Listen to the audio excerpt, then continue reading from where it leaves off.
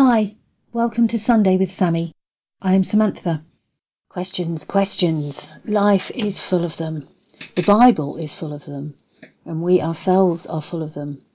And children, well, anyone who's ever had a 4-year-old will marvel at just how many they can come up with. But with every question, there is a real thirst to know more. Of course, not all questioners are seeking the truth. Some are just plain nosy, while others skirt around the edges, causing confusion and difficulty rather than just coming straight to the point. And nod if you can think of someone like that. And wise King Solomon had more than his fair share of awkward questions. Well, one person who always set out to alleviate awkwardness and be uncomplicated and generally managed it was St. John. And for the next few weeks we will look more in depth about what we know about him, his writings, and hopefully learn more about the Jesus he knew as he saw him. There's a wonderful saying that John is like a magic pool in which an infant can paddle and an elephant can swim. His language is generally uncomplicated, and the syntax and vocabulary he used are simple, but oh so powerful. His Gospel, the fourth, fell out of favour in the 19th century as the search for the real Jesus continued and people favoured Mark's writings, being more historical. Thankfully, contemporary interest in the early church has restored him and his works. John is credited with not only that fourth Gospel, but also a series of epistles, which were placed almost at the end of the Bible. You might hear when someone's reading in church say, "Herein endeth the epistle." An epistle is simply a writing, a letter, directed or sent to a person or group of people, usually in the form of an elegant and formal letter, with emphasis on instruction and information. Even though at the time of writing John was between 50 and 60 years of age, he would have been one of the youngest followers at the time that Jesus was alive on earth. So, having written a fairly comprehensive gospel, why would John have felt the need to write to these people? Well, it was written to counter something called docetism, which is a posh name for heresy, declaring that Jesus didn't come in the flesh, but only as a spirit. The letter also outlined how Christians are to discern true teachers by their ethics, their proclamation of Jesus in the flesh, and by their love. We can assume that John was living in Ephesus at the time of his writings, as that was where he died, around the year 100 AD. And much like St. Paul, John wrote his letters to encourage Christians. He wanted them to know the truth. Then they would hopefully recognise false ideals, subsequently then knowing how to turn back to Christ. Some people in these churches believed wrong things. The people who had taught them these wrong things had been members of the church. However, they had moved away from their faith and had left the church. If you have a look at 1 John 2:19. So John intended to correct these wrong ideas in his letter. One wrong idea was that Christ was not really a man, back to docetism. It was thought that he seemed to be a man, but wasn't a real man. John taught quite clearly that the Son of God came as a real man. He lived his life here on earth as a man. The Christ actually died as a man. The man, Christ Jesus, rose again from the dead. Some people taught that Jesus was merely a man. They taught that he wasn't really God. They didn't believe that God could die. They said that the Christ came upon Jesus. Then the Christ left him again before he died. John answered this. He showed that Jesus is one with God. He is the Christ who gave his life for us. No mere man could take away our sins as the Lord Jesus Christ has done. So as I said, John wrote this letter to encourage the Christians. He wanted them to know the truth. Then they would recognise the false ideas. The letter shows that Christians are children of God. They know God as Father, and if God is their Father, then they are all brothers and sisters.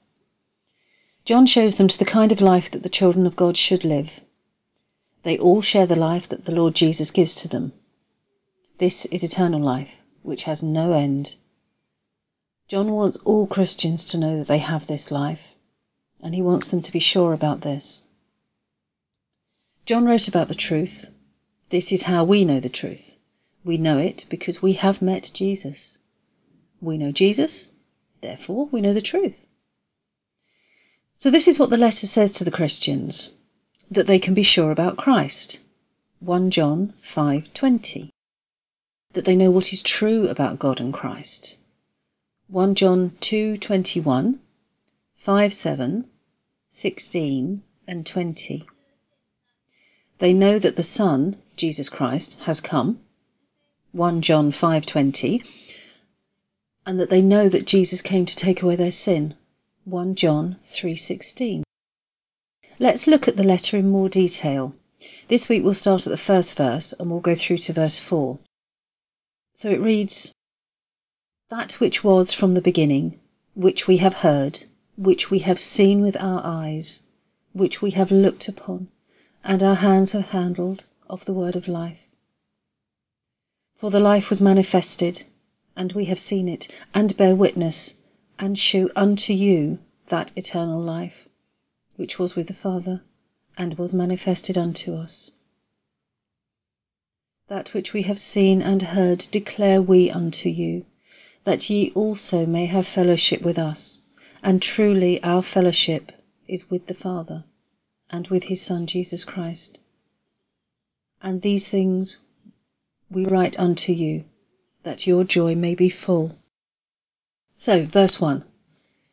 John wrote this letter about Jesus, who is the word of life. We use words to communicate with people. Jesus is God's way of communicating with us. Therefore, the word of life is the Lord Jesus, and the word of life also means the message of the gospel. John wrote about the Lord Jesus, and he wrote about the life that Jesus gives. This life is for those who believe. The word produces life. This is about the good news of Jesus Christ, who is the life. The word, that is the Lord Jesus, always existed. He was alive before time and before the world began. Christ and the message of life came from God. This was God's purpose from before creation. The Lord Jesus came into the world to achieve this purpose. John and those who were with him knew the Lord Jesus. They had heard what he'd said. They had listened to what he taught. They were with him. They actually saw him. They watched him. They saw all he did. And they lived with him for 3 years. They knew that Jesus was a real human person. Some denied that God really came as a human person, but he did come. He is Jesus Christ. John says that they have a real experience of him.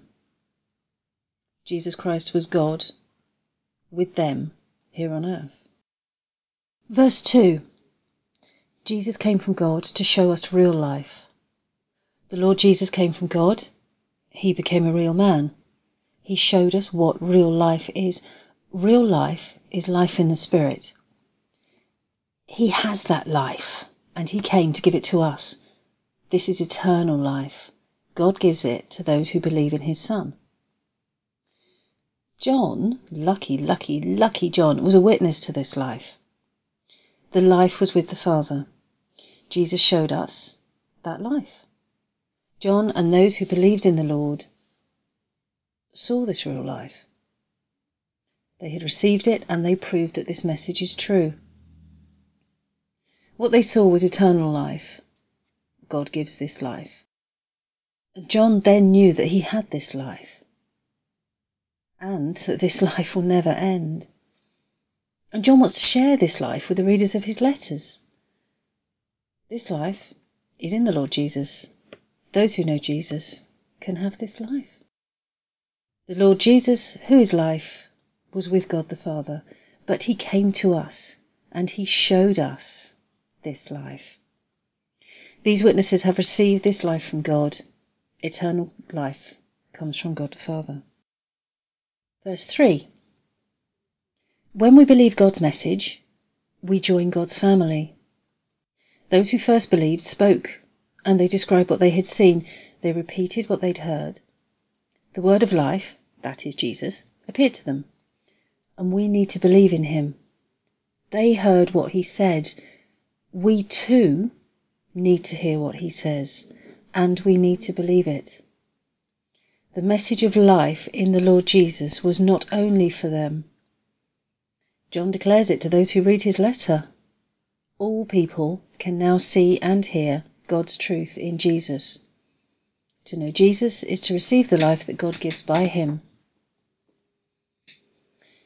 The message of the gospel is that people may believe in Jesus. Those who believe will receive eternal life. That life comes from God. They will share the same life that John and his friends had. They will know that they have a new life with God. They can also become good friends by having the same life and join with John and his friends in the family of God. Going back to what we said about being brothers and sisters in Christ. This life unites Christians with God, who is the Father, and it unites them with Jesus, the Son of the Father. Jesus is one with the Father.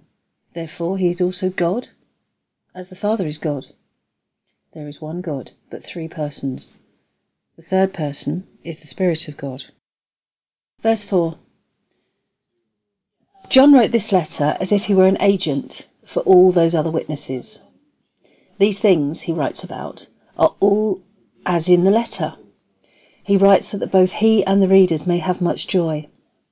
It would give them all much joy if they believed the message of the gospel. The purpose of the letter is that the readers would share the same life as John and his friends. God gives this eternal life to those who believe in his Son. The people living in the time that John was writing his letters couldn't go and find the man Jesus. He wasn't there.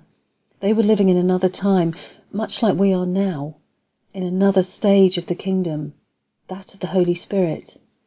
John desperately wanted the people that he had come to know and to love, his brothers and sisters in Christ, not to forget their teachings, and that even though he was no longer living with earth on them, he was very much alive in the Spirit and alive in those who truly believed. I leave you with, of course, a question. If a light bulb, when switched off, is still there and very much part of the lamp, why therefore is Christ Jesus not very much part of us? Even though with him it's the Spirit, the light, that remains, and the shell which has gone to the Father. The answer, of course, is he is. He is here. And in the same way, let your light shine before others so they may see your good works and give glory to your Father who is in heaven. Amen.